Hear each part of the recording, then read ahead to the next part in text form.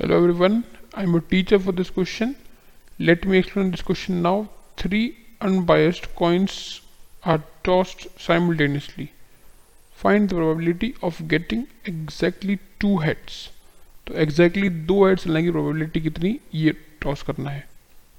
सबसे पहले sample space क्या आ जाएगा हमारे पास यहाँ पे.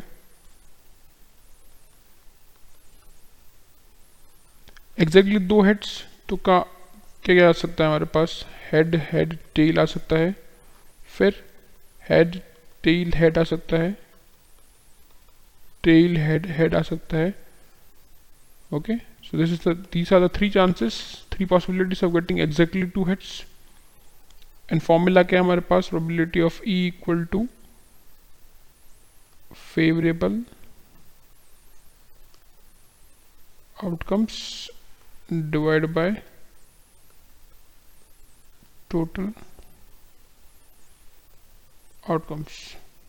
तो फेवरेबल आउटकम्स कितने हमारे पास.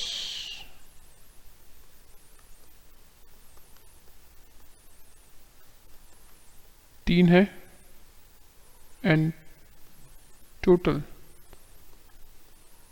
आउटकम्स 3 अनबायस्ड कॉइन से तो कितना होगा 2/3 मतलब 8. प्रोबेबिलिटी ऑफ इवेंट कितना हो गया 3/8.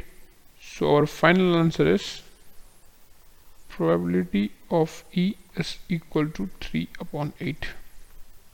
I hope you understood this explanation. Thank you.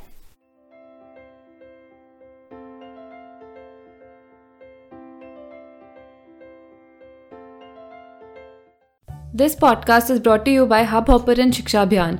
अगर आपको ये पॉडकास्ट पसंद आया तो प्लीज़ लाइक, शेयर और सब्सक्राइब करें और वीडियो क्लासेस के लिए शिक्षा अभियान के YouTube चैनल पर जाएं.